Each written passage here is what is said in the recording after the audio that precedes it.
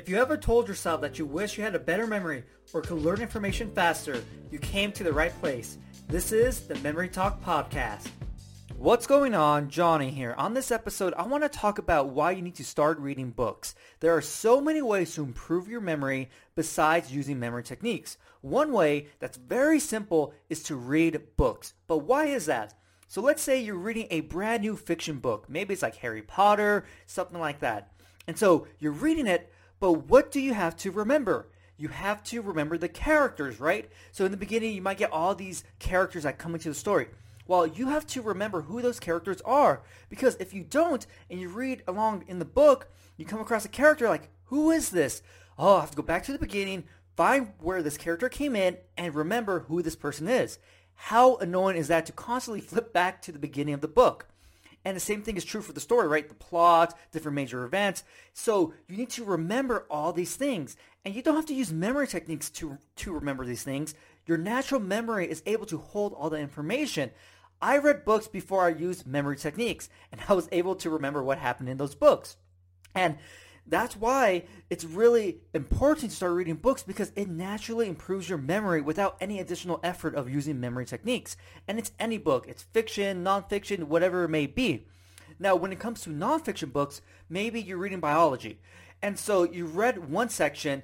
Guess what? The second section might build on the information in the first section, right?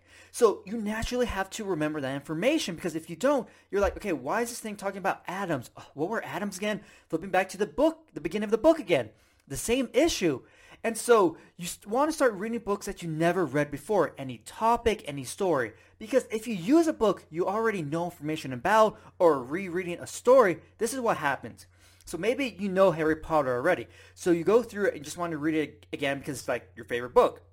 So you start going through it, and you're like, oh yeah, I already know who this person is, and oh yeah, this is going to happen. Oh, got it, right. Oh yeah, all this stuff is coming back to me. That's what happens. You already know all the stuff, so you remember pretty much everything. So your brain really doesn't have to do any work in terms of remembering who these people are. Same thing for nonfiction books. If you already know the material, you might pick up some new things here and there, but for the most part, you already know all this stuff. So there's really nothing for you to hold on to.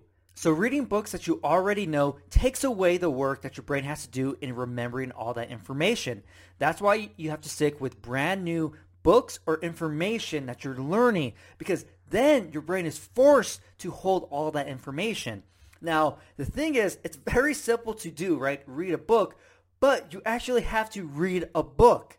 So you have to make time to read a book, and it could be for like 30 minutes or so. You don't have to spend your whole day reading a book, but make sure you add reading a book into your schedule, because over time, you're going to increase the amount of information your brain can hold without any memory techniques. And isn't that cool? You get to learn new information or read a new story, but at the same time, improve your memory.